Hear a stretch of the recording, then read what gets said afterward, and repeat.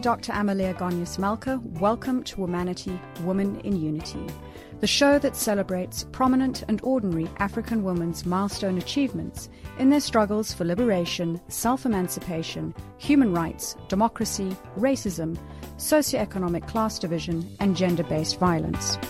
Joining us on the line today is Sula Prexonos, who has served in executive and non-executive roles in financial services, incorporating aspects like infrastructure, commercial, as well as residential real estate and private equity.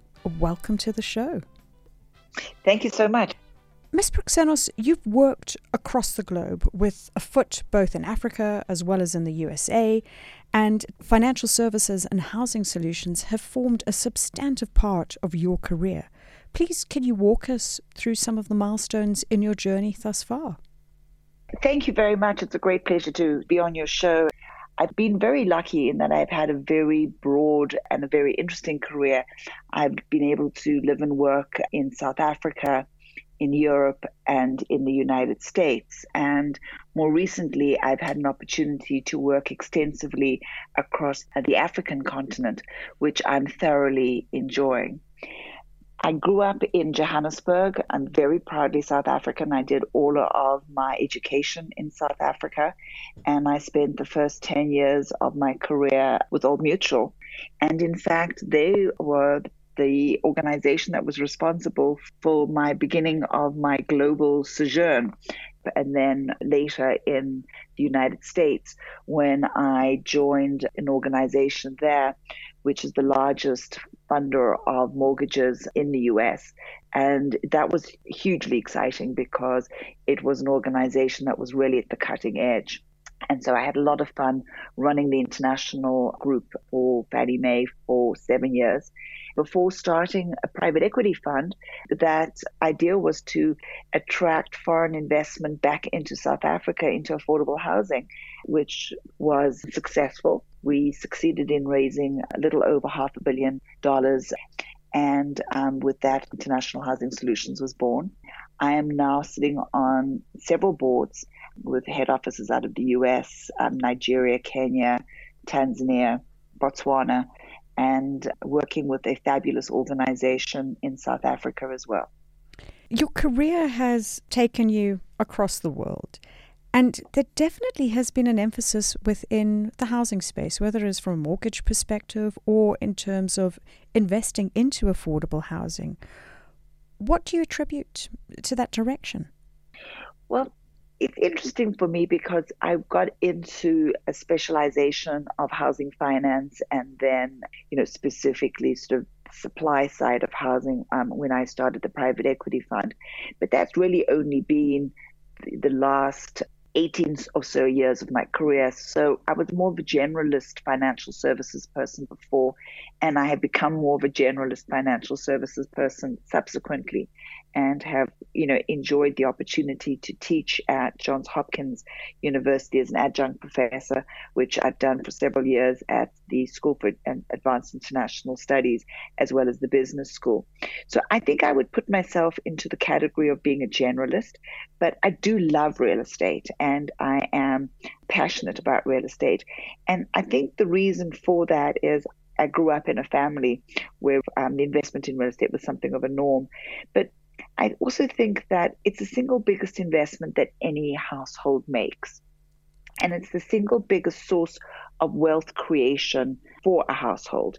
If you take a look at the United States, the vast majority of funding for the start of small and medium-sized enterprises is people using the equity that has accumulated in their homes. And so I think it's extraordinary that you can have this wealth creation for just very ordinary people across the board. There's a fabulous economist, Nando de Soto, who has written extensively on this, where he talks about the magic of wealth creation through proper titling of real estate. And that's something of a challenge in the third world. How would you say that your work relates to women in particular, given this dynamic of wealth creation? I mean, women are traditionally homemakers, and when we think of the African continent in particular, in South Africa, we've got so many women as heading up their households, as single parents? In all of my career, it became clear to me that women were an extremely important, if a slightly hidden, part of the decision-making process on more of the sort of the grudging investments. So, for example, buying insurance, making investments, providing for the future was very often the woman in the household or a single female-headed household that was making those decisions. That was a bit of a surprise to me because the whole financial services world does appear to be very masculine and very much the domain of men.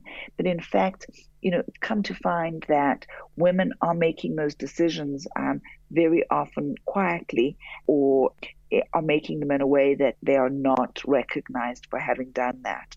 And I think that it's very often women who are thinking through the future, thinking about their children's education, and something like home ownership is one of the things that significantly impacts the performance of children in schools, which is a very odd correlation to find. And I think it might have something to do with the stability of being in a home ownership position, possibly being in a catchment area of better schools. I'm not entirely sure what the correlation is between education and many other positive social factors that home ownership is seen to be correlated with. One of the areas that we have been focusing on the program is a series on women as part of corporate boards, and you sit on several. Recently, we spoke to Professor Anita Bosch about a body of work that she's been conducting in this area, and it really struck me that, on average, the ratio of female to male board members is 25%, so just a quarter. And the study remarked that South Africa does comparatively well in comparison to the rest of the world, although our population of women makes up 51%. But I struggle to compute that, given that there's 51% of us making up the population, that only a quarter of us are represented on the boards. However, when you look at other BRICS nations, we do substantively better. Brazil only has 8%, Russia 9.2%, India 14%, China 11%, while South Africa sits at 24.6%. What do you think South Africa's doing right with respect to the status of women on boards? I think there's a lot of legislation in place in South Africa that does help make organizations thoughtful about women on boards, whether it's King 4 or it's the JSE registration requirements or employment equity or other things that are in the works. But I would be cautious to celebrate too quickly those numbers, because I think that they're still very, very low. And there's still a very significant minority, but very significant number of listed companies in South Africa that don't have a single female board member. And the feeling on boards and the common wisdom is, and I think that there's sense in this, that unless you have 3 women on a board, it's very hard for there to be a difference being made. A lone voice is close to impossible. 2 women on a board makes it easier. But until you actually have a little more than that, it's particularly difficult to make changes. So if you think about, most boards are sitting at under 10 people on a board. If you're only hitting between 20 and 25% of the participation, you've got a very small number of women on each board. And it does make it very, very difficult to effect change. And using the magic number of 30%, and I take that as learnings from Roget's diffusion of innovations, and one could hardly say that having female board representation is an innovation. But when you hit 30%, that seems to be the point of critical mass, that's when you start to see change. And hopefully by hitting 30%, that you can then get to higher and higher gains. Absolutely. And there have been some very interesting studies, the most recent from the IFC World Bank, about how organizations' diversity have performed. And there's a very, very significant movement from a number of progressive investors for the reason of improving returns and results to have more women on boards. And so I do think that there is that tilting point, as you say. I think 30% is the base minimum. It depends on the overall size of the board, because you may have 30% if you've got a very small board with only one female board member. And I still think it's too difficult with just that level of diversity. And if you think of it through a different lens, you raise the issue of how many women there are in the world. What percentage of the active workforce is female? It's almost 50%.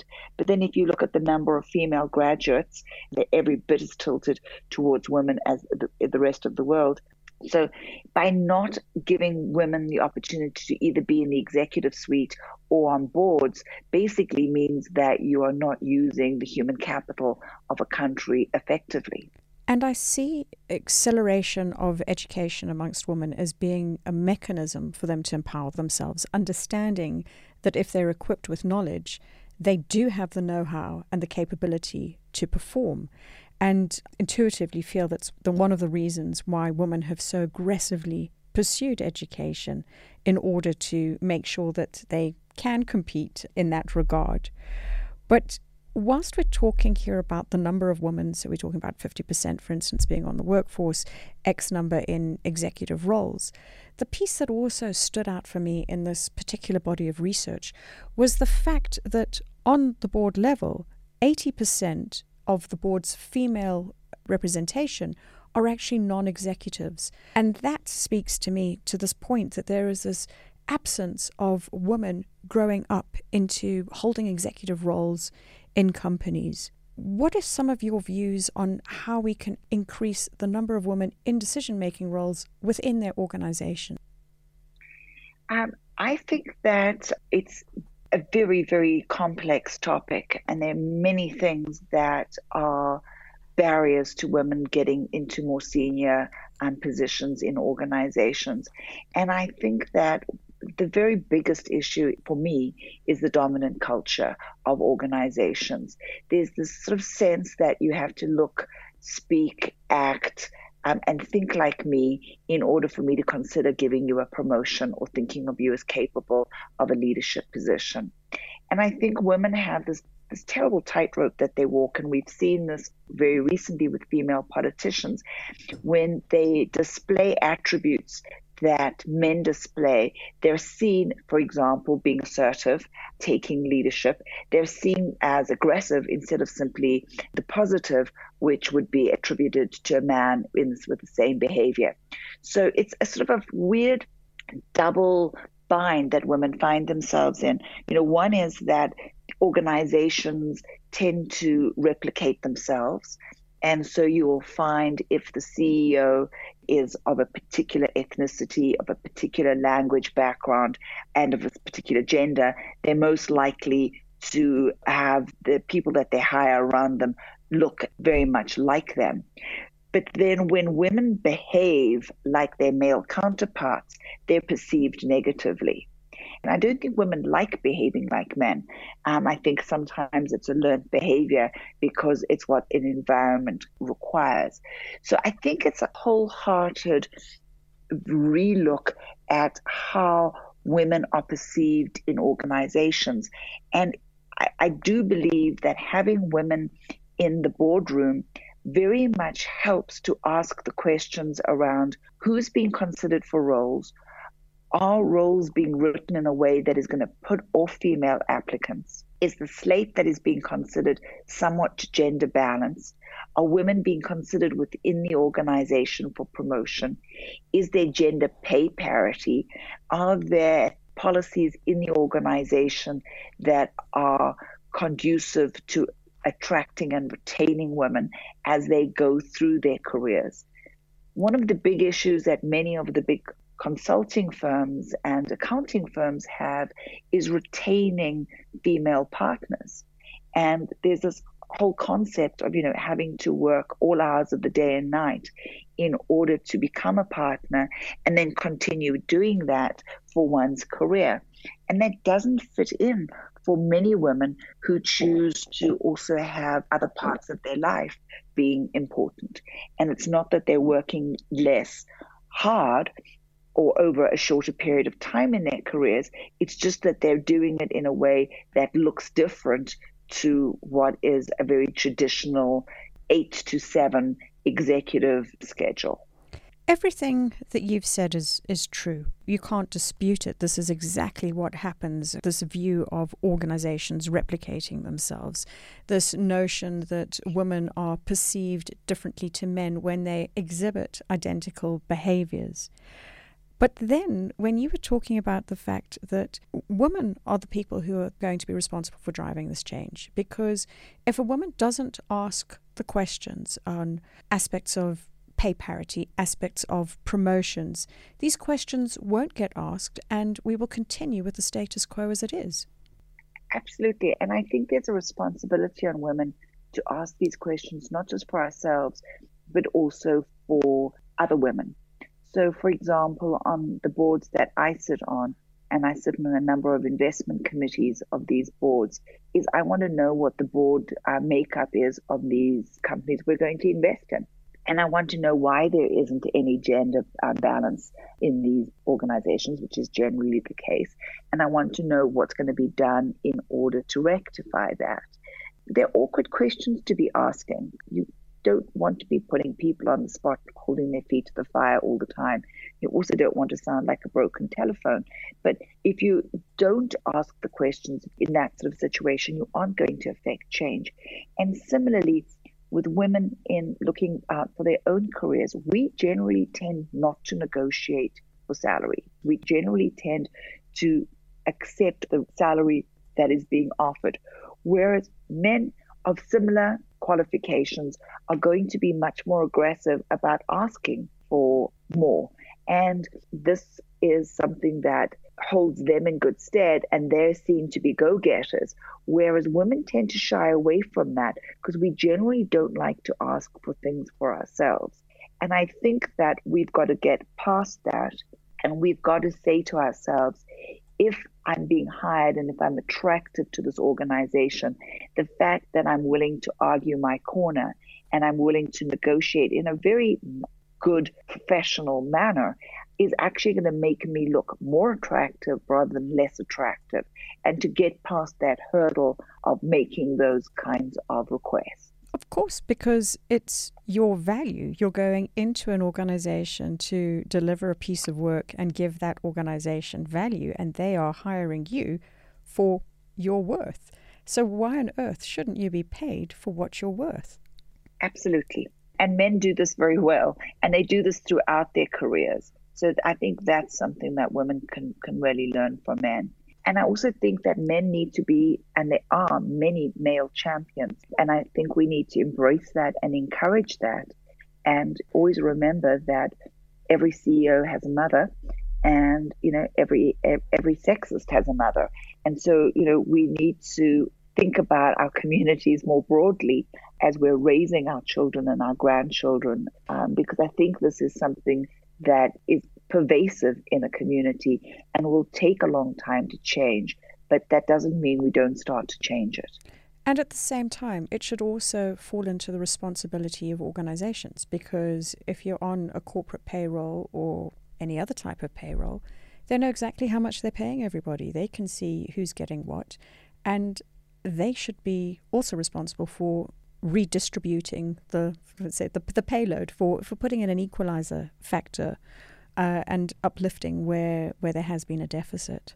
Absolutely. And one of the things that Anita Bosch, Professor Bosch, talks about in her pay parity study is kind of one of the first steps is for organizations to get acquainted with exactly what the status is in their organizations, because I think a lot of organizations don't know that. And so I think that's the role of the executives, and then also the role of the board to be asking those difficult questions and looking for that information in the organizations.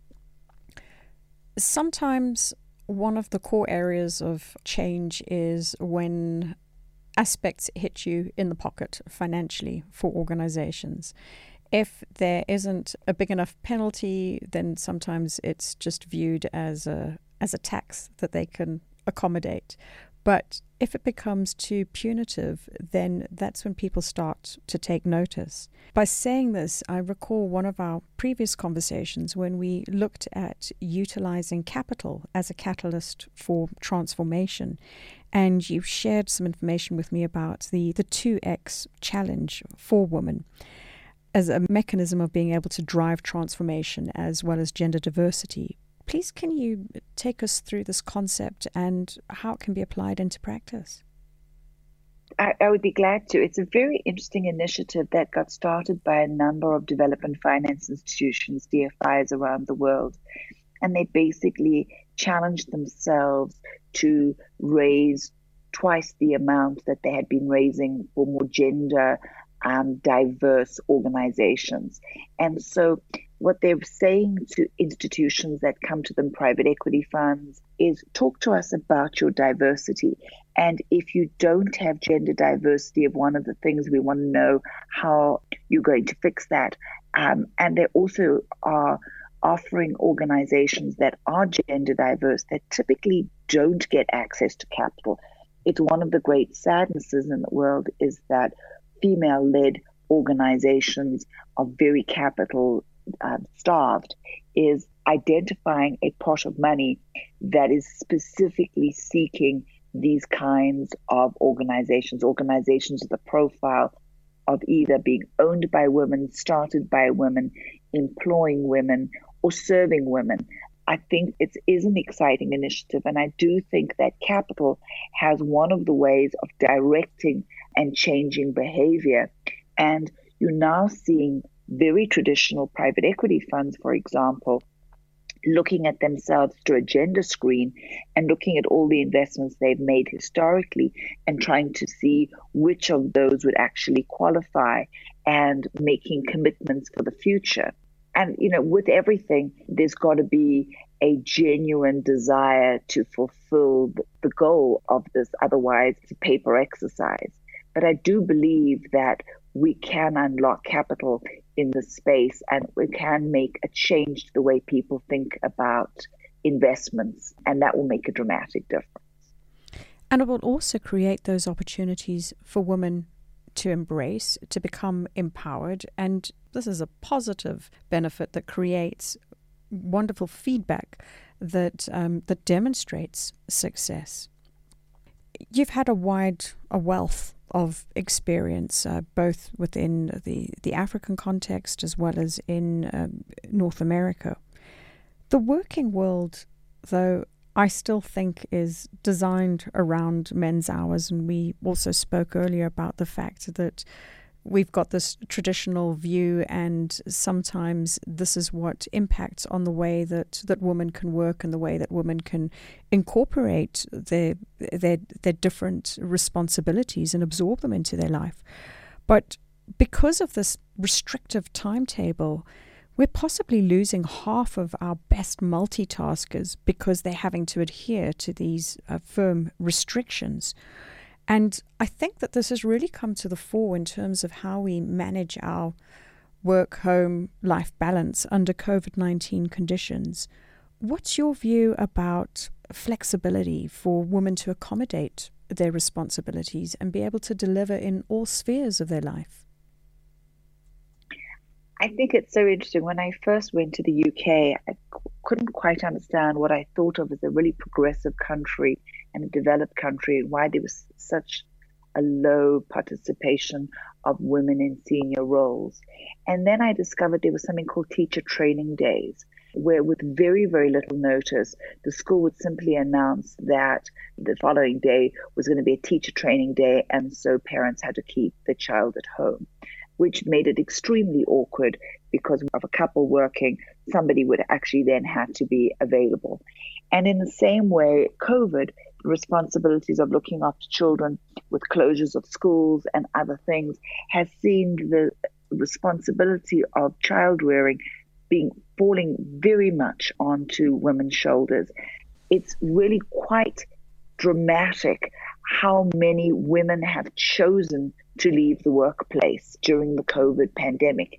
And you would think during a financial crisis caused by a pandemic, families would be all the more conservative and both working members of the family would want to continue to be employed, that fear has been trumped by this responsibility to look after children where there isn't the normal ability to have help and to have children going to school for a portion of the day. And I do think that ironically, COVID has set us back very dramatically of women in the workplace. But I also think that COVID is forcing us to think for everybody about a different way of operating. Because organizations that weren't allowing flexi time, weren't allowing work from home, have now been forced to experiment with this. Organizations that required international travel for face-to-face meetings on a really punishing schedule, like the World Bank, IFC, are now finding that, in fact, a lot of what was being done face-to-face can be done by video conference and other means. So I'm hoping that there will be a positive underside to the way COVID has taught us that we can operate differently. And I'm hoping that in the long term will help women who have got need for a more flexible schedule when they're taking care of children or heading up households or not having partners helping as much or equally in the child rearing process. It would be very good if we can take positives out of this pandemic. Looking at your experiences to date and given what you know now, what do you think needs to be done to ensure that women have a better future? Gosh, if I had a magic wand or if I was Philosopher King. Don't you have one? I've left my Harry Potter one behind. I think that one of the things that I would really hope for women is a greater level of confidence. And it's that confidence to believe in oneself, because as we've already said, women are generally more academically qualified than men. I don't think we ask for as many opportunities, and I don't think that we're taught to believe in ourselves. And I think that we are a little more self-effacing than we need to be. Similarly, it would be really lovely if the world was able to absorb and to recognize and to celebrate qualities that were different. Because the last thing we want is women behaving like highly charged testosterone CEOs. We want people with a different view of the world. That's the whole concept of diversity. So if in order to succeed, we all need to look like men and behave like men, there's very little reason to have diversity. We may as well just stick with a male-only group. So I would say really sort of two things. One is for women to have more self-belief and more confidence and more of an attitude of, I can get this done, I can make this happen, can control my destiny. And a greater celebration in our greater community of difference, of recognizing that sometimes gentler isn't weaker. It's about differences. And you've reminded me many years ago when Ria Piecha was on the show, she spoke about the fact that I don't want to be a second-rate man. I want to be a first-rate woman. Because women are different, and these are the attributes that we bring to the table. We're not men. Mm-hmm. Very much so.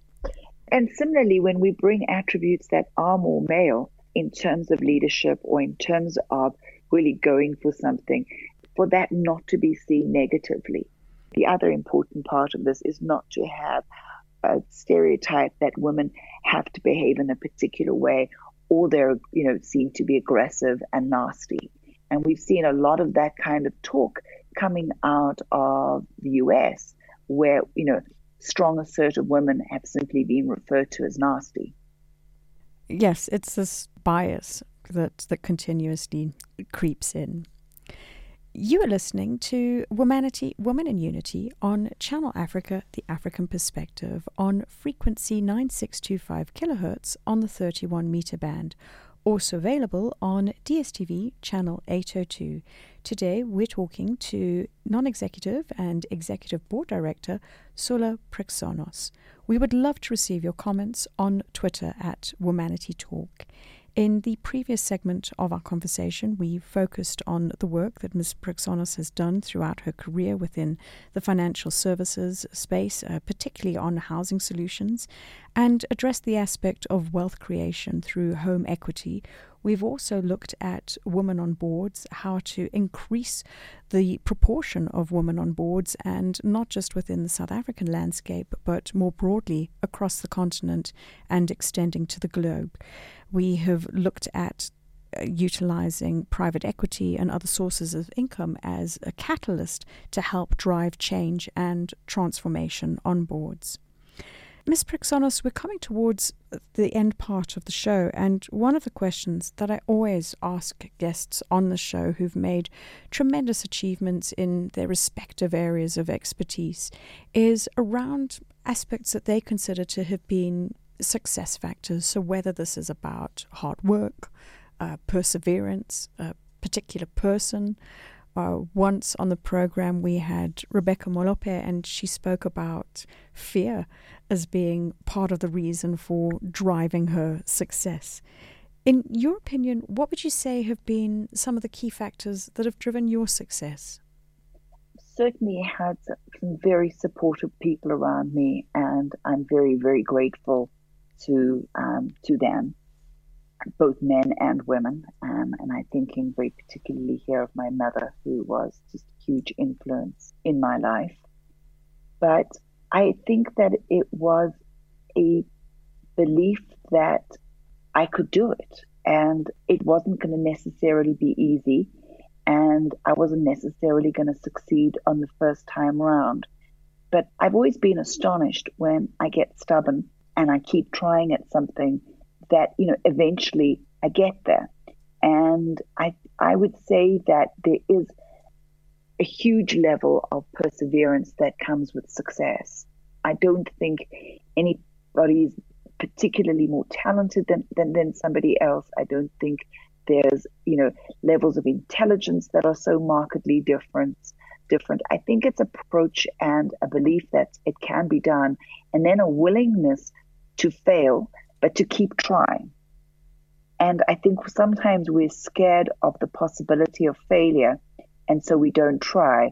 And sometimes when we do try and we fail, we're repulsed by our failure. And I think that that's one of the things as a personality type for me is I'm challenged by that. And I've had a lot of failure in my life. And so it's given me a lot of opportunity to keep trying. And that would be, I guess, advice if I were to give any to a younger version of me, is just to keep trucking. If you don't try something, you cannot progress. So failure is absolutely part of life.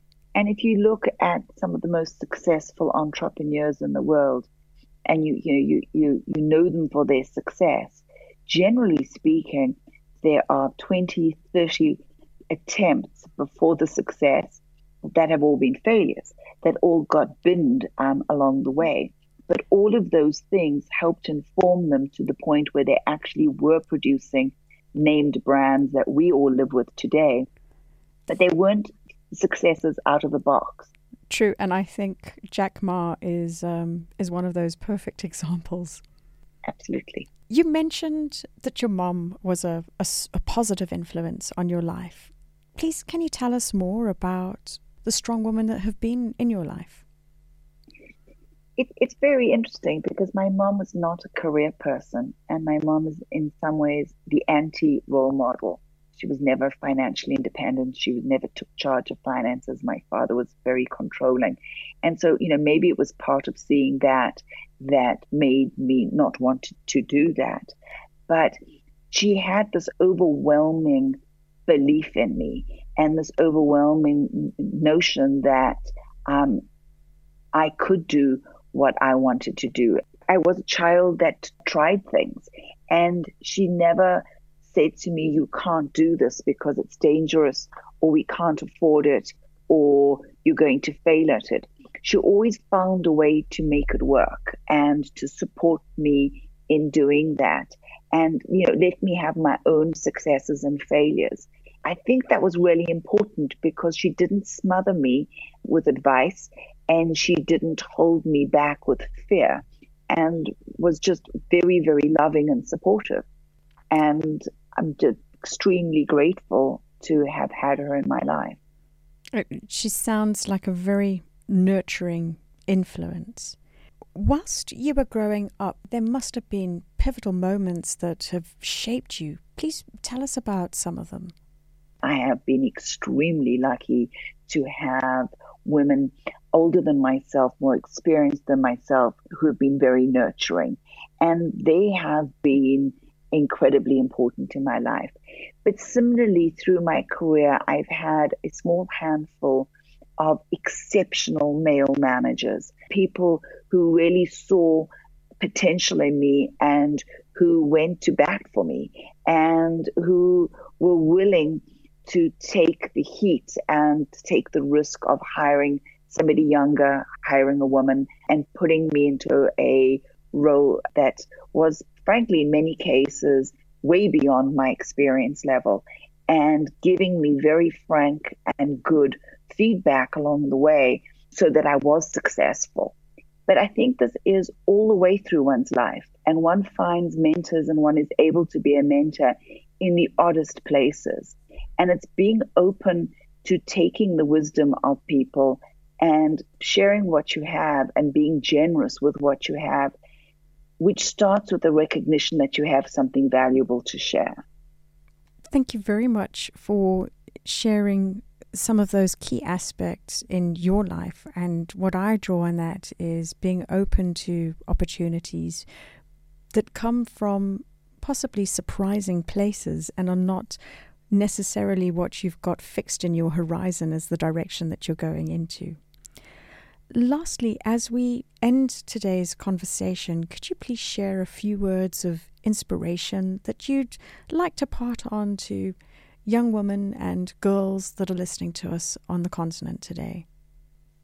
I had a conversation recently with somebody who I'm very close with, and he said something that I found quite profound, and I think it's because of the times that we're in, because this is a little bit of a used phrase, but it really struck me as we're navigating through a difficult times with the pandemic and other things in the world, is that sometimes we forget that there is no destination and that the journey is all that we have. And if we don't celebrate and experiment and take chances and enjoy the journey, we have nothing else. And so I would say, recognize you're on a journey, be playful with it, be courageous with it, and have confidence, because it really is the only one that you're going to get. I think that also speaks to aspects of mindfulness and really living in your present. Absolutely. I think that's the key to it, and it's a challenge for all of us. I've always thought that I live 5 minutes in the future, and I think some people live 5 minutes or longer in the past.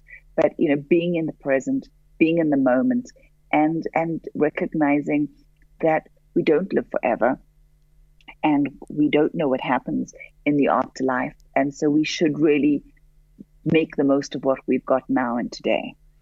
Thank you for sharing those wise words, and thank you for taking part in our conversation today. We've really appreciated having you on the air.